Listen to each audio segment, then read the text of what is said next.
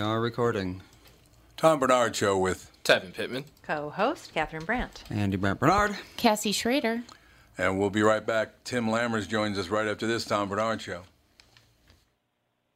Walser Automotive Group started in Minnesota over 60 years ago. Most people know something about the Walser Way. Upfront, no haggle pricing, work with one person from start to finish, or the free lifetime powertrain warranty on most vehicles sold in Minnesota. What you might not know is they are the only automotive group that is a member of the Keystone Club. They join such great Minnesota companies as General Mills, Target, Cargill, the Twins, Wolves, and Vikings in pledging 5% pre-tax profits to local charities. It's a great example of their core values. Do the right thing, display positive energy, be open-minded, and lead by example. So if you're in the market for a new or used car, check out Walser.com or stop into one of their dealerships. Please don't say, "Tell them Tommy sent you," because it sounds fake, and I hate it. Walser Automotive Group, Walser.com. Michael Bryant, Bradshaw and Bryant, what's the latest? Well, basically, we're trying to represent people who have been hurt, then talk to them before they talk to an adjuster. One of the key points is to make sure you know what your rights are before you start talking to the insurance company, and they start asking you questions or they try to settle your case early and cheap. Well, what's interesting to me is, a lot of people have fear of attorneys. It makes them very uncomfortable. They get nervous about it. What should I do? I've known Michael for years and years now, and I would highly recommend you. So that should be good enough for everybody, because I don't endorse people who are dirtbags. Well, I appreciate that. But I guess the key is people think I'll charge them if I talk to them. Right. So a lot of people call me up. It's like, how much is this going to cost if you call me back? Like, you want me to call you back? How much will that cost? I don't charge people. The only way I get paid is if we recover, if we get money from the other side. And there's a lot of people I talk to that I never get paid for that are just part of giving them advice to make sure they know what they can do and what their rights are. And your record's terrific as well, we should point out. It works. It's been good.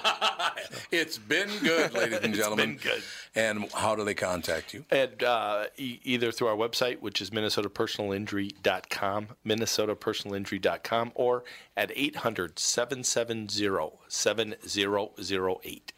Michael Bryant, Bradshaw and Bryant.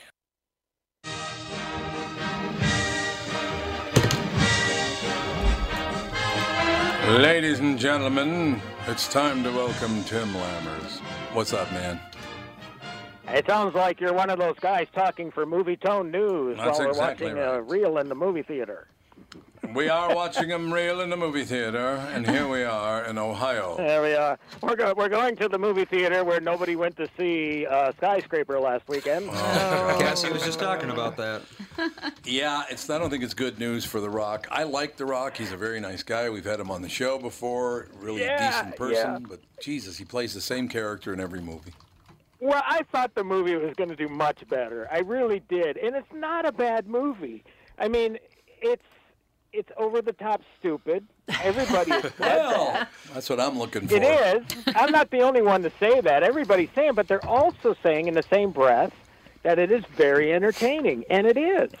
So, I mean, I think that generally the reason you don't have people going is because you're just thinking, well, it's the same Rock movie.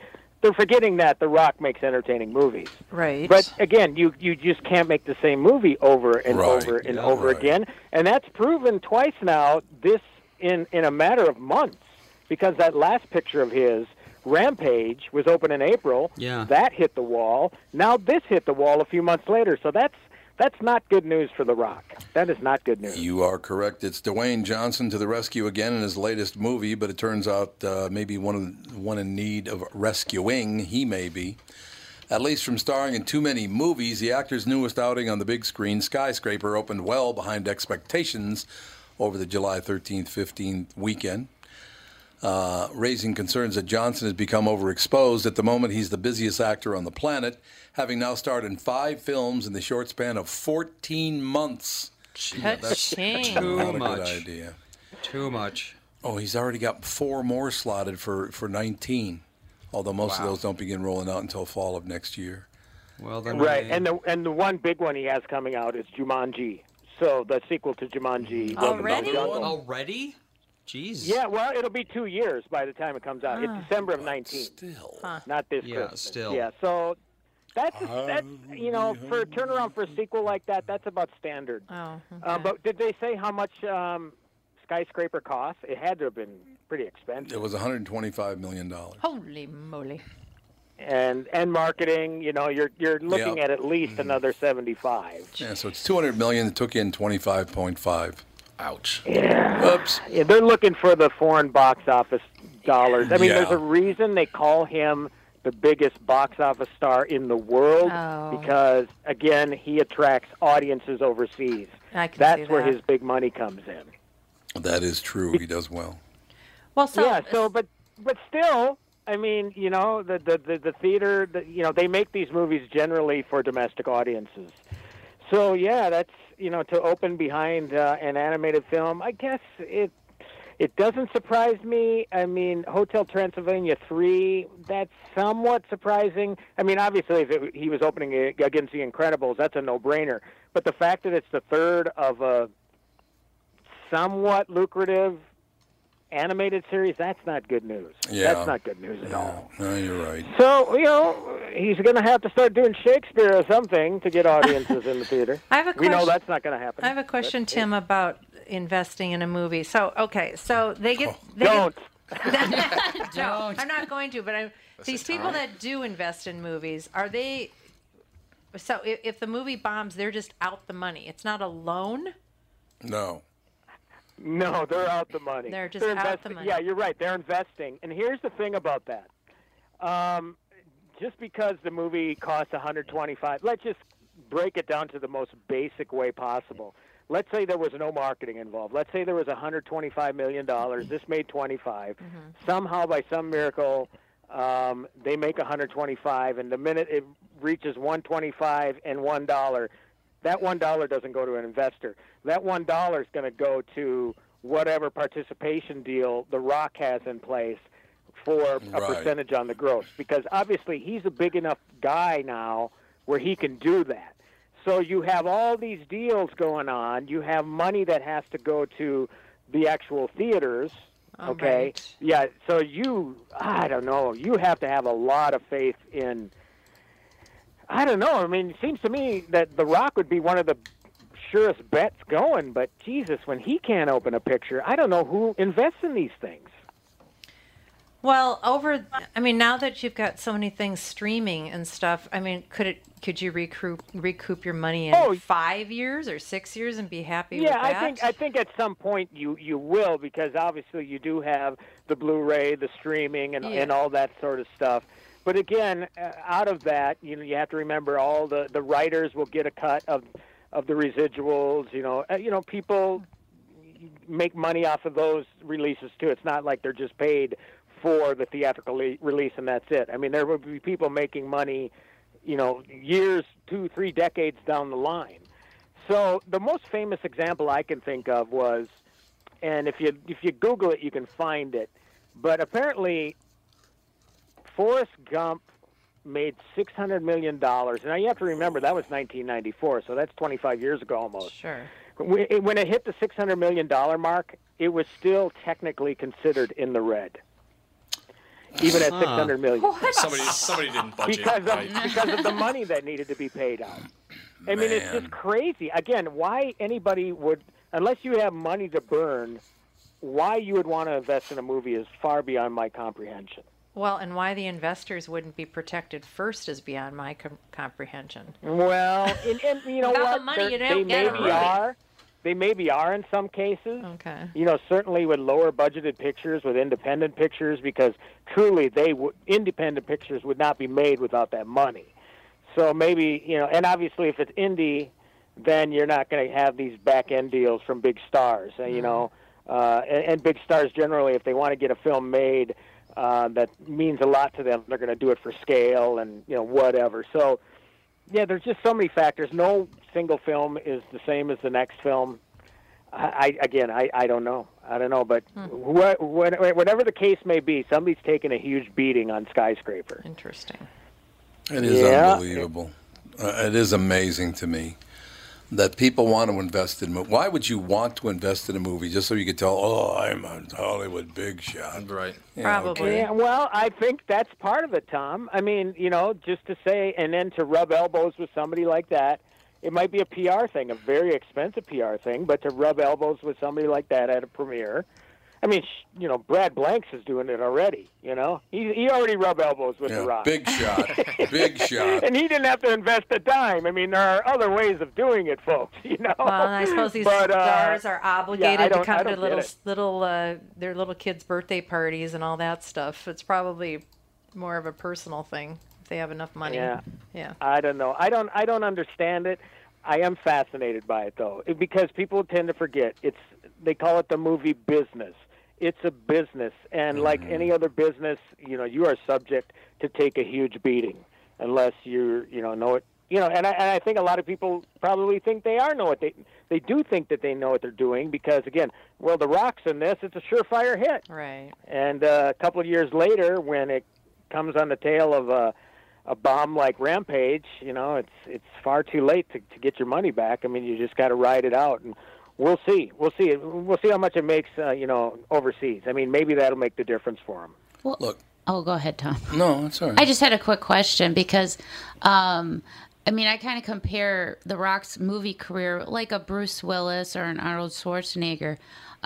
One thing that Bruce Willis had going for him, he wasn't this very muscular, larger-than-life character. Right. So he could kind of delve into the more family roles. But, I mean, can you imagine seeing The Rock on, like, some type of movie where it's sentimental? And, I mean, he's so big and muscular. Yeah. I almost think he would do better in kind of like a Die Hard series versus all these different movies. Because they're all the same movie, but if you have... It's hard to say, Cassie. I mean, I think he's certainly got a winning enough personality where he could do that sort of stuff. But, I mean, look at Schwarzenegger. His big transition was Kindergarten Cop.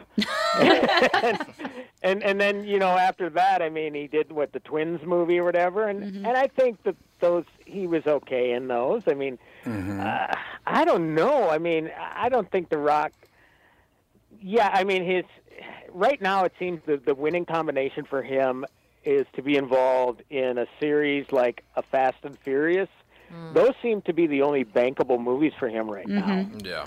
Well, that's why... or, where he's with other people. Like, Jumanji was great, not just because of Dwayne Johnson. Right. I mean, Jack Black was freaking hilarious in that. Kevin Hart was funny. I tend to think that there was a movie that The Rock and Kevin Hart did. I'm trying to think what the... Central Intelligence, maybe? Yeah, I think that's what it was. Where he was which was very funny, and I don't know how that thing did at the box office, but, maybe this is a lesson that you just can't go with The Rock as a solo guy anymore.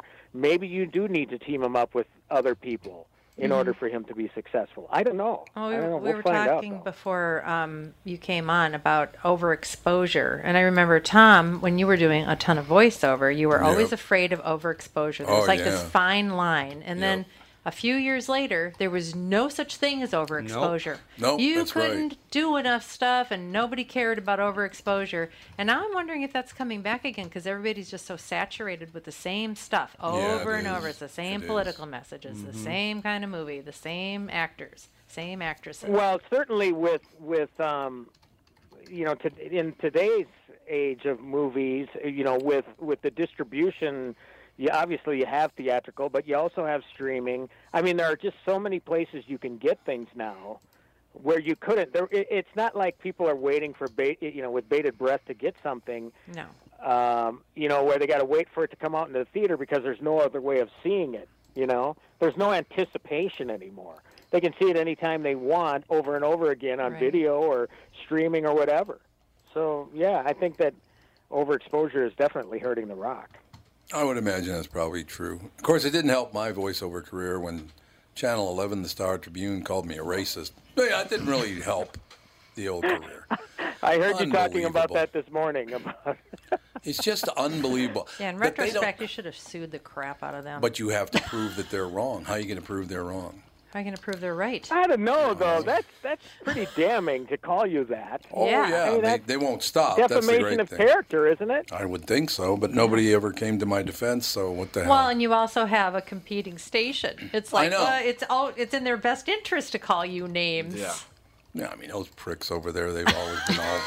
Well, it's true. Wait, I think been- you just called them a name. They've been riding my back for years. Before we get ourselves in too deep here. I'm way past in too deep. Well, look at the time. Boy, I gotta go. That's not where I was going. I'm curious, though, Tom, with the way that they got the movie stars to do the voiceovers, Yep. how is it that, I mean, unless you are really fine-tuning in to a voiceover, how are you going to know this is the voice of a certain actor You'd never doing know. a spot? You'd never know. The people don't know who the hell that is. No. But the producers who tend to be these days young women, they want to hang out with movie stars. Yeah. That's why they do it. That's exactly Doesn't it? what It always seems to come down to that, doesn't it? Oh, I get you to hang out invest with- so you can hang out. I can hang out with produce them Jennifer so you can Aniston. hang out. Yeah, or I was directing, so and so the other Exactly. week. Jennifer Aniston. It's It's like, like, yeah, right. for a Gap commercial. We collaborate. Yeah, look at how bankable Jennifer Aniston is. Talk about The Rock and Jennifer Aniston need to do a picture together. Yeah, they 'cause they're should. two of the most bankable people right now. Yeah, that's true. So I don't know. It just people will say whatever they say and do whatever they do. But yeah, you're absolutely right. I remember Sylvester Stallone did a commercial for Oldsmobile, I think it was, and nobody knew it was him because they just thought it was a guy from New York. I was going to say, did they even understand him? No. I mean, a lot of those people, it's like, no, you're really bad at this. Well, and depending on the read and sometimes what they do with the commercial in the studio, I mean, there were a lot of times where I didn't know it was you. Yeah, I know. I'm like, wait, that's you? Sometimes they mess with the audio do. so much it They just do. becomes Or he'd have this high, like a high or higher voice read than you Oh, you mean normally like- would do. A chorus line. You mean that Yeah, one? it's like, who? That's not you. Never One heard you singular talk. sensation. Yeah, I do Never heard remember you that. sound like that in my life. And then the other one's Rock Lords. It's like, Jesus, settle down. Remember Rock Lords, Yeah. the toys? And I once did again, those. how would you even know it was you? It would just be No, some you guy wouldn't know. doing a professional wrestler voice. That's all it is. That's all it is. You're absolutely right about that. But I don't know. There was one movie. Well, I'll tell you what. We got to take a break here, but I want to come back because you recommended Catherine and I go see a movie, and I forgot what it was already. I can't remember. Okay. It's not All right, necessarily. there's another one I want to recommend to you on video. But Okay, we'll, so we'll here- talk after the break. So here, I'll go to Blockbuster in Bend, Oregon to get it. We'll be right back. Tom Bernard Show. It's Tom telling you how easy it's been to lose weight at Nutrimost Twin Cities in Plymouth with their weight loss plan. I'm down 77 pounds, and in a couple of weeks I'll do one more round to shed the rest of my unwanted pounds. Find out how to have success losing weight like I did by attending the Nutrimost Twin Cities in Plymouth free informational dinner. It's on Monday, July 23rd at 6 p.m. at Jake's in Plymouth. I'll see you there. That extra baggage melts away really fast, and one of the best parts is it's just so easy. I am never hungry.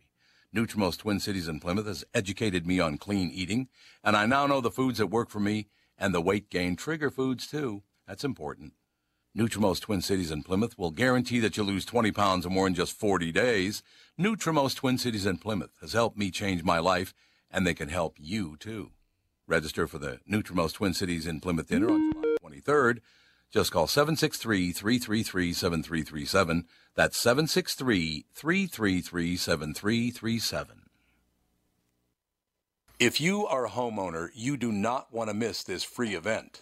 We are hosting a free seller workshop where we are going to teach you how to net between $30,000 to $60,000 more on your home sale. Plus, we are going to share our proven systems that will instantly put the control back in your corner. Guarantee yourself the results you deserve when it comes time to sell your house. Our exclusive workshop will be sold out shortly, so call now to secure your free ticket by calling 763-401-SOLD or by visiting sellerworkshop.com. This free seller workshop will be held the week of August 6th. The last workshop sold out very fast, so hurry and call Chris Lindahl Real Estate today to save your free ticket. So call now, 763-401-SOLD, or visit sellerworkshop.com for times, locations, and to secure your free ticket. Okay, you know how it works.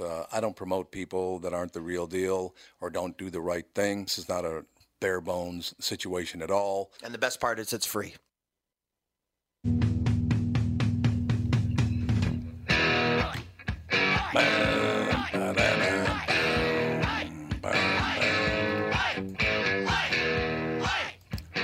We're back in the saddle, ladies and gentlemen. We're just talking about the only Blockbuster left now is in Bend, Oregon.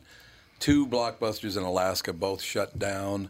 The guy in Bend, Oregon says he's doing very well, so he's not going to shut down anytime soon. Well, I'm sure being the last one, he's basically got free money coming in because he's a curiosity.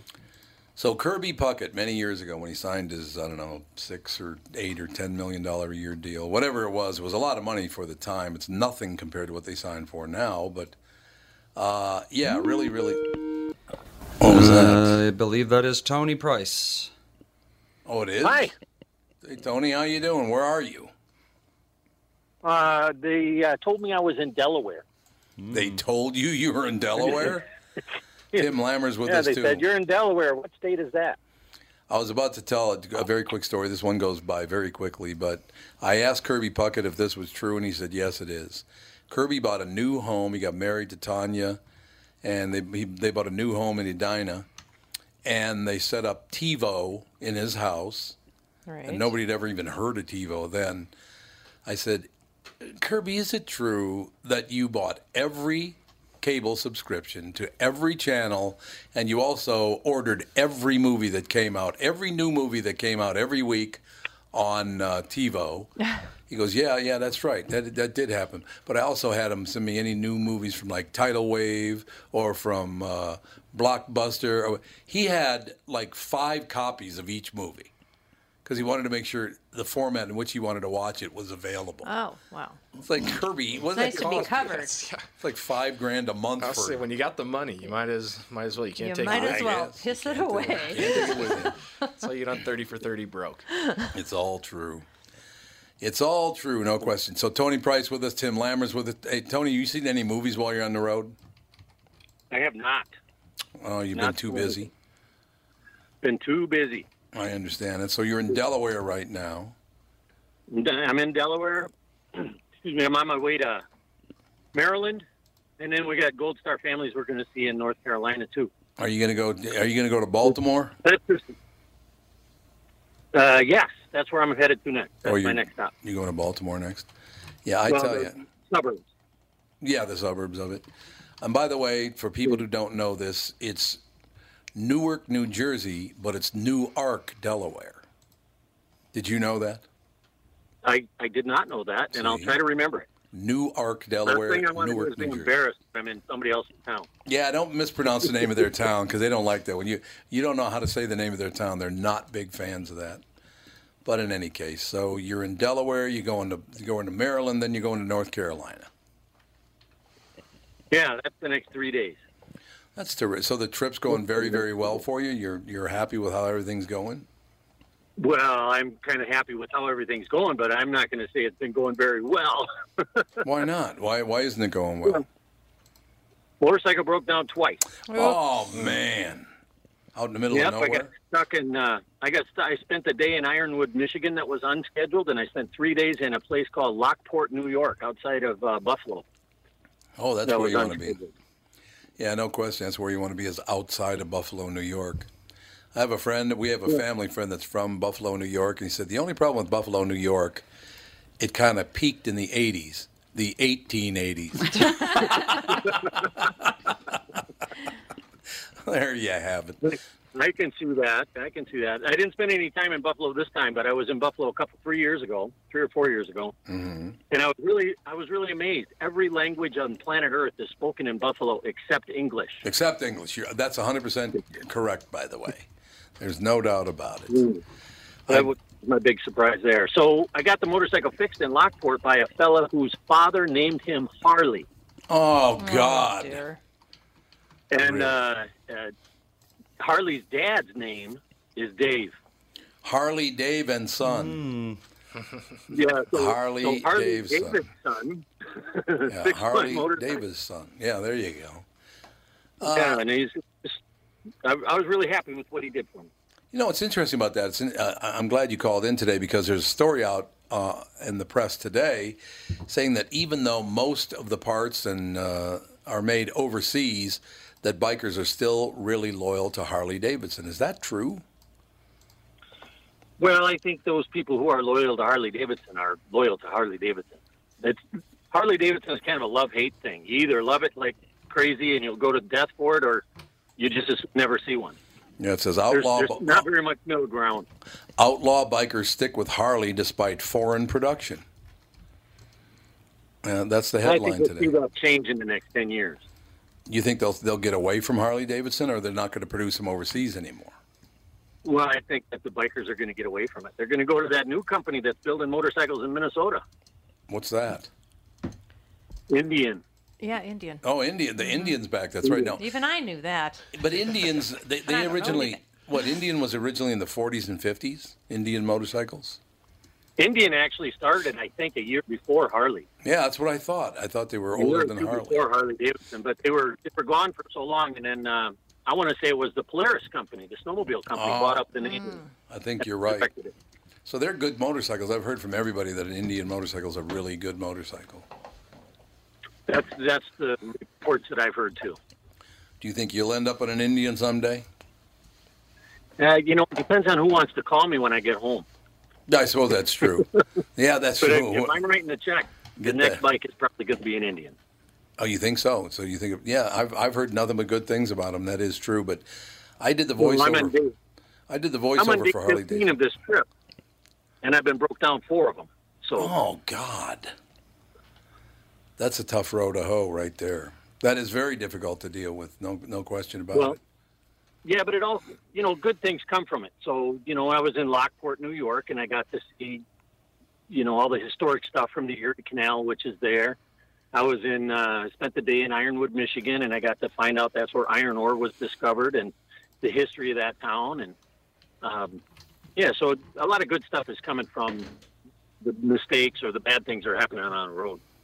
Well, that's good. They what's interesting is I was pulling onto Highway 100 the other day, and I could hear this Harley come up behind me. And it sounded like the guy was, really speeding, but it turned out he wasn't speeding. It turned out that he and his passenger probably evened her out at about 1,000 pounds. They were some big folks, man. Those Harley Davidsons can carry a load, I'm telling you. Well, no, I'm not being smart. I'm just saying they're a powerful motorcycle. Impressive. That's heavyweights now. It's the payload on those. The payload, yeah. What's the payload?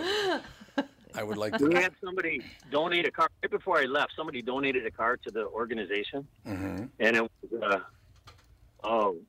a Geo Metro convertible. Aren't they tiny? It had a 3-cylinder engine in it that's smaller than the engine on my bike. Oh my God, 3 cylinders. 3 cylinders. Gets good gas mileage though. I would guess so. For sure. Well, it probably does. So you're all fixed up, your motorcycle's fixed, and you're ready to go, and now you're going to Baltimore, and then you're going to North Carolina. Yeah, we're going to spend tomorrow in West Virginia also, and then North Carolina is Wednesday. North Carolina's Wednesday. Well, you have to stay in touch. We have to hear from you once in a while. So everything other than your bike breakdowns has gone very well. You're well received in all the states?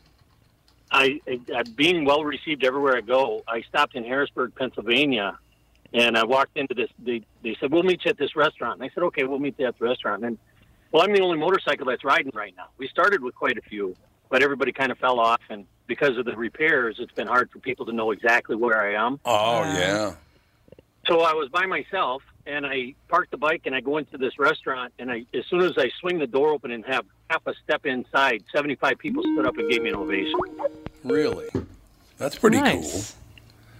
Hi, this is Bill Martin calling. I'm on with Tom Barnard at 2:35. I like the way you said my name properly. I like that. Not many people know it's Barnard. Like the college. Like the college. If you want to hold on for a few minutes, we'll take care of it, all right? Thanks, Bill. Great, thanks. Thank you. Tony? Was Tony gone? He just hung up. Oh, he did? Oh. I don't know why. Well, that's fine. I mean, you can only do what you can do. Is Tim still with us? Oh, he's not there either. No. He messaged me because he had to get going, but he said that the movie he recommends is Chappaquiddick. He said it's a must-see. Oh, Tony just called back. I don't know if I can see Chappaquiddick. Chappaquiddick. This whole deal with him killing that woman, and he didn't even try to save her, and they realized, they say this in the movie trailer, that if he had just gone to get her, she would have lived, but he just let her. She fought for her life for, they said, at least a half an hour. Yeah, she was like a tiny little bit of air in the top of the car. She was breathing that for a long time. Oh, that's horrible. So I don't know that I could go see that movie, The Lion of the Senate. You mean the lion that murdered the woman? You mean that one? Accidentally, drunkenly. I am so sick of these politicians getting away literally with murder. I'm really tired of it. It's just terrible. Tony's back. Speaking of murderers, Tony's with us again. Nice segue. That's a nice I've segue. always wanted to hear that about myself. Yes, really. absolutely. I thought I kept it a secret. Nah, so I'm glad to hear that everything's going. So you're by yourself, and then you said 75 people. You walked in the door, and 75 people did what? They stood up and applauded for me. I had like a 10-minute ovation just for showing up. That's phenomenal. So you're by yourself, though. Where did all those riders go? When not only the riders, the camera crew quit on me too. Why? Well, they just said we've had enough, and they just dropped everything and they left the car and they got on a bus and they went back home. Well, didn't they know it was a 48 or 49 state trek? Yeah. But they just... Well, I have to let you go now, Tom, because I have to talk to the local law enforcement who's wondering why I'm sitting on the side of the road. Okay, sir. Well, thank you very much. And have a wonderful day, Tony. It's going swimmingly. I'll try to get back to you on Wednesday, okay? That sounds good. Thank you very much.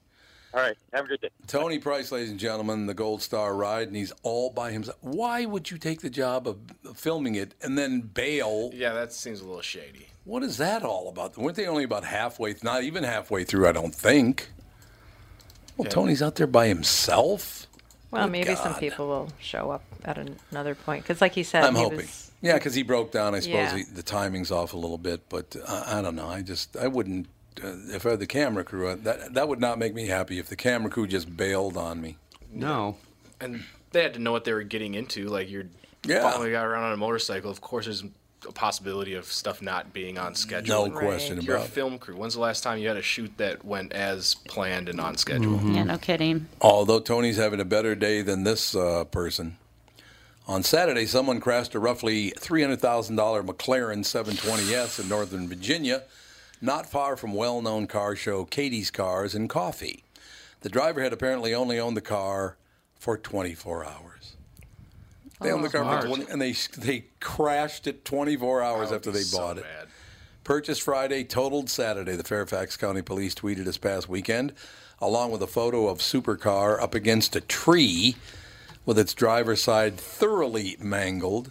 Yeah, I'm looking at it. This guy, he or she destroyed this car. There's nothing left of it. Did it say how fast he was going? That's what I was trying to find out. Because of speed, it says the exact cause of the crash is unknown, with the police department simply saying it happened because of speed, implying the driver might have lost control while driving faster than the limit, or reminded to slow down, or it could cost you, the tweet concludes.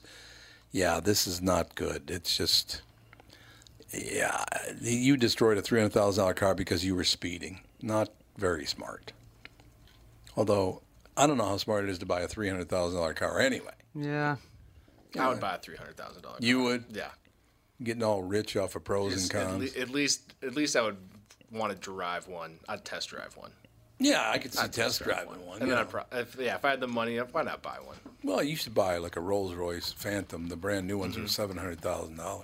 Yeah, where that's like an apartment building on wheels. It Like really is. Lazy boy for a back seat. Oh, it's true, man. It's like driving your living room around. It's just amazing. No question. What we're going to do is we're going to take a quick break coming up in just a couple of seconds. Thank you to Tony Price for being with us today. He's on the road. He's in Delaware right now, on his way to Maryland, and then on his way to West Virginia and North Carolina. Thank you to Tim Lammers, who had a busy day today and took some time with us as well. So I appreciate that. Tim Lammers He said Chappaquiddick. We should go see Chappaquiddick. Yeah, he says it's a must-see. I want to see it. Yeah, I do too. All right, we'll go see it. But up next, ladies and gentlemen, he's already called in. He called himself Bill Martin instead of William Martin, so we're buddies now. We'll be right back with Bill Martin right after this Tom Bernard Show. Hello. Hey, how you doing? I've been here over a year now. It's going great. That's right. Most everything I do at Priority Courier Experts is local same-day deliveries. Home for dinner every night. I was just looking for something different. I kept seeing those trucks everywhere, so I gave them a call. Yep, Minnesota's largest same-day delivery company, with 500 professional drivers working for customers every day. We are busy. It sure is a lot of vehicles. I guess 21 years as Minnesota's proven same-day leader provides a lot of opportunity for drivers like me. And the more I drive, the more I make. Go figure.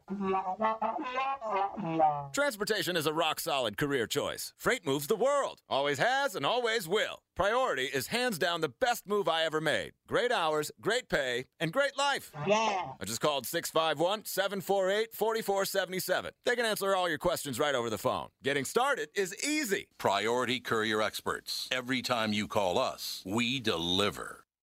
Tom here for Sabre Plumbing, Heating, and Air Conditioning. When you call Sabre for service, you'll get a certified technician that's an expert at diagnosing, repairing, and installing heating and air conditioning equipment. Sabre Techs give you the service you need, not the other stuff that you don't need. When you combine that with Sabre's A rating for customer service and the best equipment from Bryant, you get exactly what you need. So make the call to Sabre Plumbing, Heating, and Air Conditioning today. Sabre and Bryant, whatever it takes.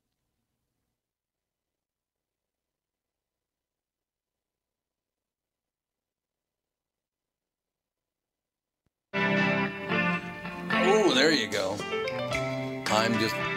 You went with I'm Just Waiting on a Friend. Yeah. Here we go. I do love this song. It's true. William Martin, he called himself Bill when he called in, but William Martin will go. Until you give us the permission to call you Bill, we'll call you William. So that'd be cool. Permission granted. All right, Bill Martin, ladies and gentlemen. Billy Martin, the manager of the New York Yankees. No. It's Bill. Or you can call me Mr. Martin. No, okay, I'm Mr. Martin. All right, you were not a Billy Martin fan?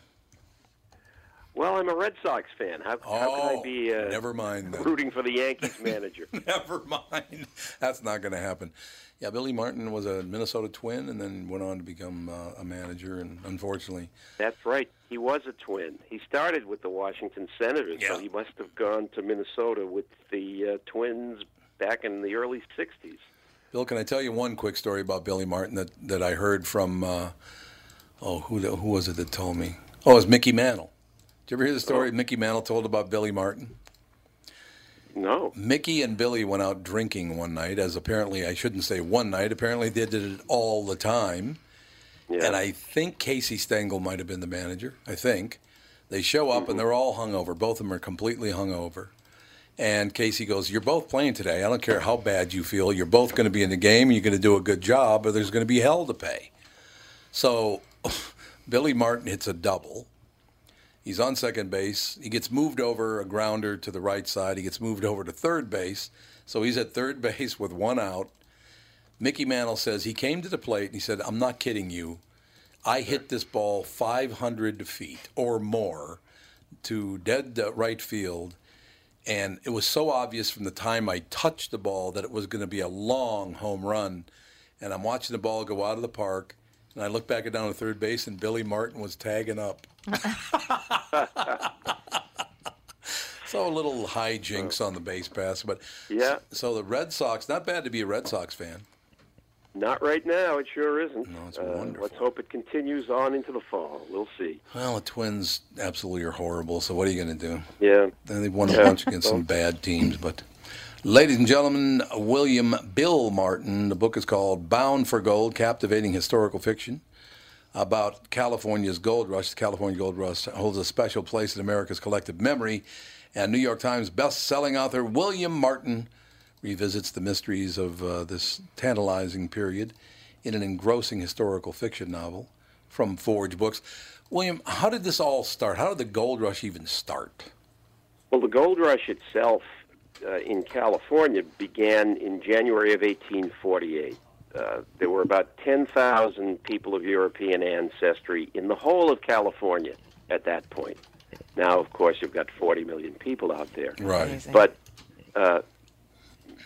John Sutter, who had a fort down near what is today Sacramento, had a sawmill up in the foothills. Okay. And he had a guy who ran the sawmill, and the guy was checking out the tail race to make sure that the water was coming in off the river properly, running the wheel, and then flowing out. And he's walking along the tail race, and he looks down, and he sees a shiny pebble, and he picks it up, and he knows what it is.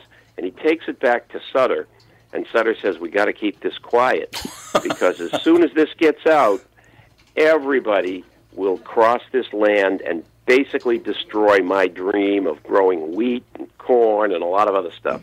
And that basically was what happened. It would take a year, almost. It was early December when President Polk finally looked at a tea caddy full of gold that had been brought to him from California, because it took forever to get across the country, either by boat or by foot. And the president looked at it, and then he wrote in his message to Congress that reports of the gold in California seemed to be accurate, and that started what was the greatest mass migration in American history at that point. That is amazing. What is really between, say, the Constitutional Convention of 1787 and the beginning of the Civil War, probably the most significant moment in our history. So you got to write a novel about that at some point. I would think so, absolutely. How many people did go to? Is there any way to tell how many people went to California to try to take part in the gold rush? They believe that in the first year, and they would have a pretty accurate count because they knew how many wagon trains made it across. Oh yeah, and they also had at the customs office in San Francisco, they were able to count the number of people who were coming on the ships. They figure about 100,000 people went to California in that first year, which in the 19th century was an enormous amount of people.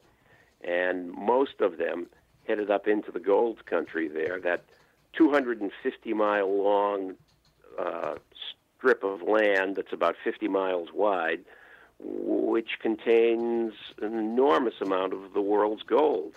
Don't forget, in all of human history, we have only mined about 160,000 tons of gold, even though people have been trying to mine it for 10,000 years. That, given the enormous weight and density of gold, is just about enough to fill 2 Olympic-sized swimming pools.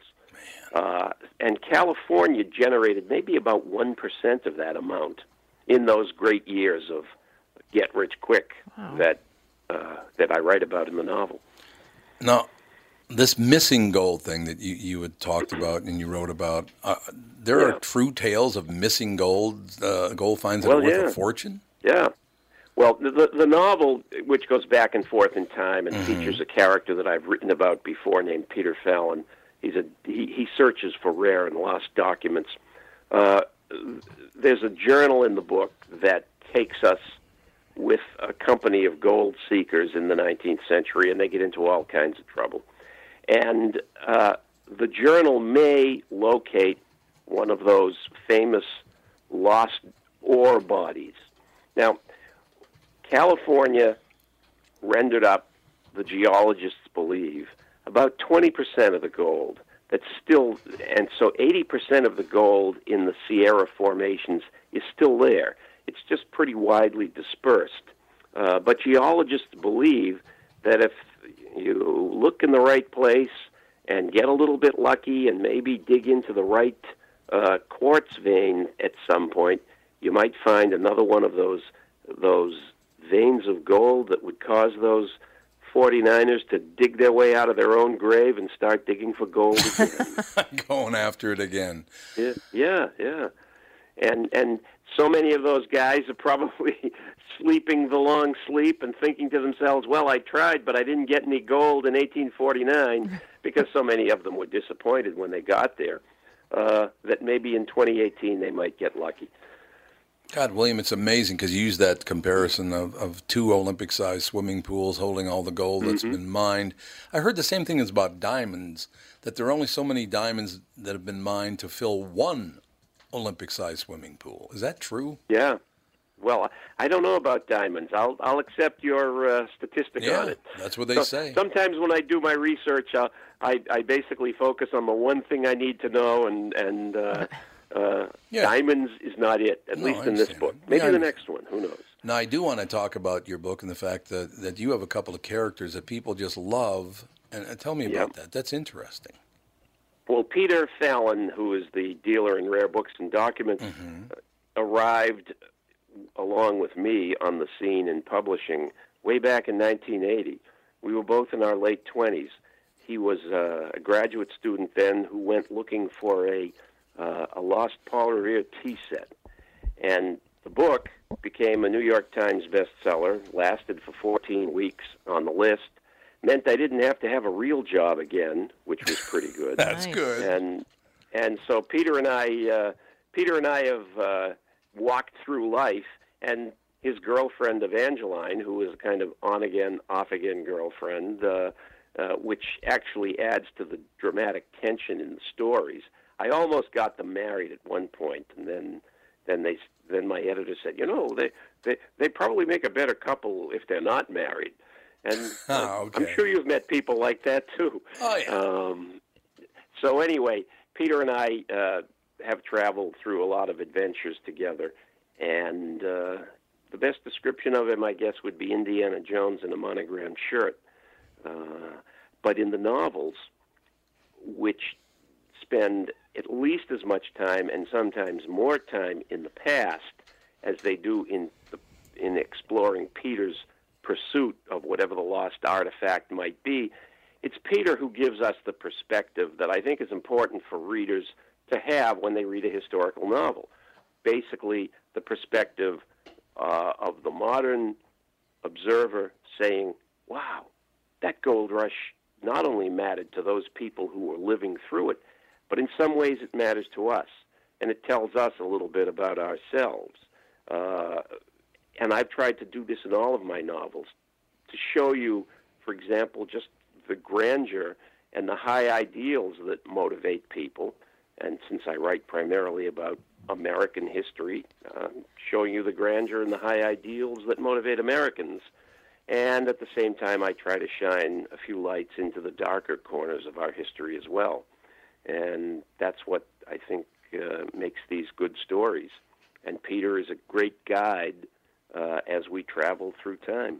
What's amazing to me, William, is that after all this time, the lexicon itself is still alive. If you have a successful restaurant, it's a gold mine. If you have whatever, your bookstore, whatever it is, it's still referred to as a gold mine after all these years. That's right. Well, it was the United States currency was backed by gold until the 1970s when Richard Nixon decoupled it from the gold standard. Some of that, I get into a little bit of that in the book, and into a little bit of why foreign governments today in the modern story are interested in purchasing not only gold but other minerals and production facilities, not only in the U.S. but in the rest of the world. That's part of the bigger story in the modern section of the book. But yeah, gold is beautiful, malleable, and rare, and it always has been, and it's the shiniest of the shiny objects, and our eye always goes to it, and that's why people have been obsessed by it from the time that they first pulled it out of the ground. Why does it all of a sudden, it's a mineral, obviously gold is a mineral, right? Why does it just all of a sudden show up in creeks? How does that happen? Well, in California particularly, there's a really long explanation that has to do with plate tectonics and the movement of the seafloor and stuff like that. But suffice to say that the gold was in the quartz and granite veins that were driven up when the Sierras rose, and then the rains came and washed the gold out and eroded it down into the stream beds below the American River, the Cosumnes River, the Feather, et cetera, that great drainage system in Western California that eventually feeds into the Sacramento. And so the gold would be carried down into the sandbars below. So it was erosion. It was also rivers, even before the Sierras, that flowed and then were covered with volcanic eruptions. And so today you can look and see a gravel bank in the side of a hill and realize, wow, that's an old riverbed. Yeah. And maybe there's gold in there.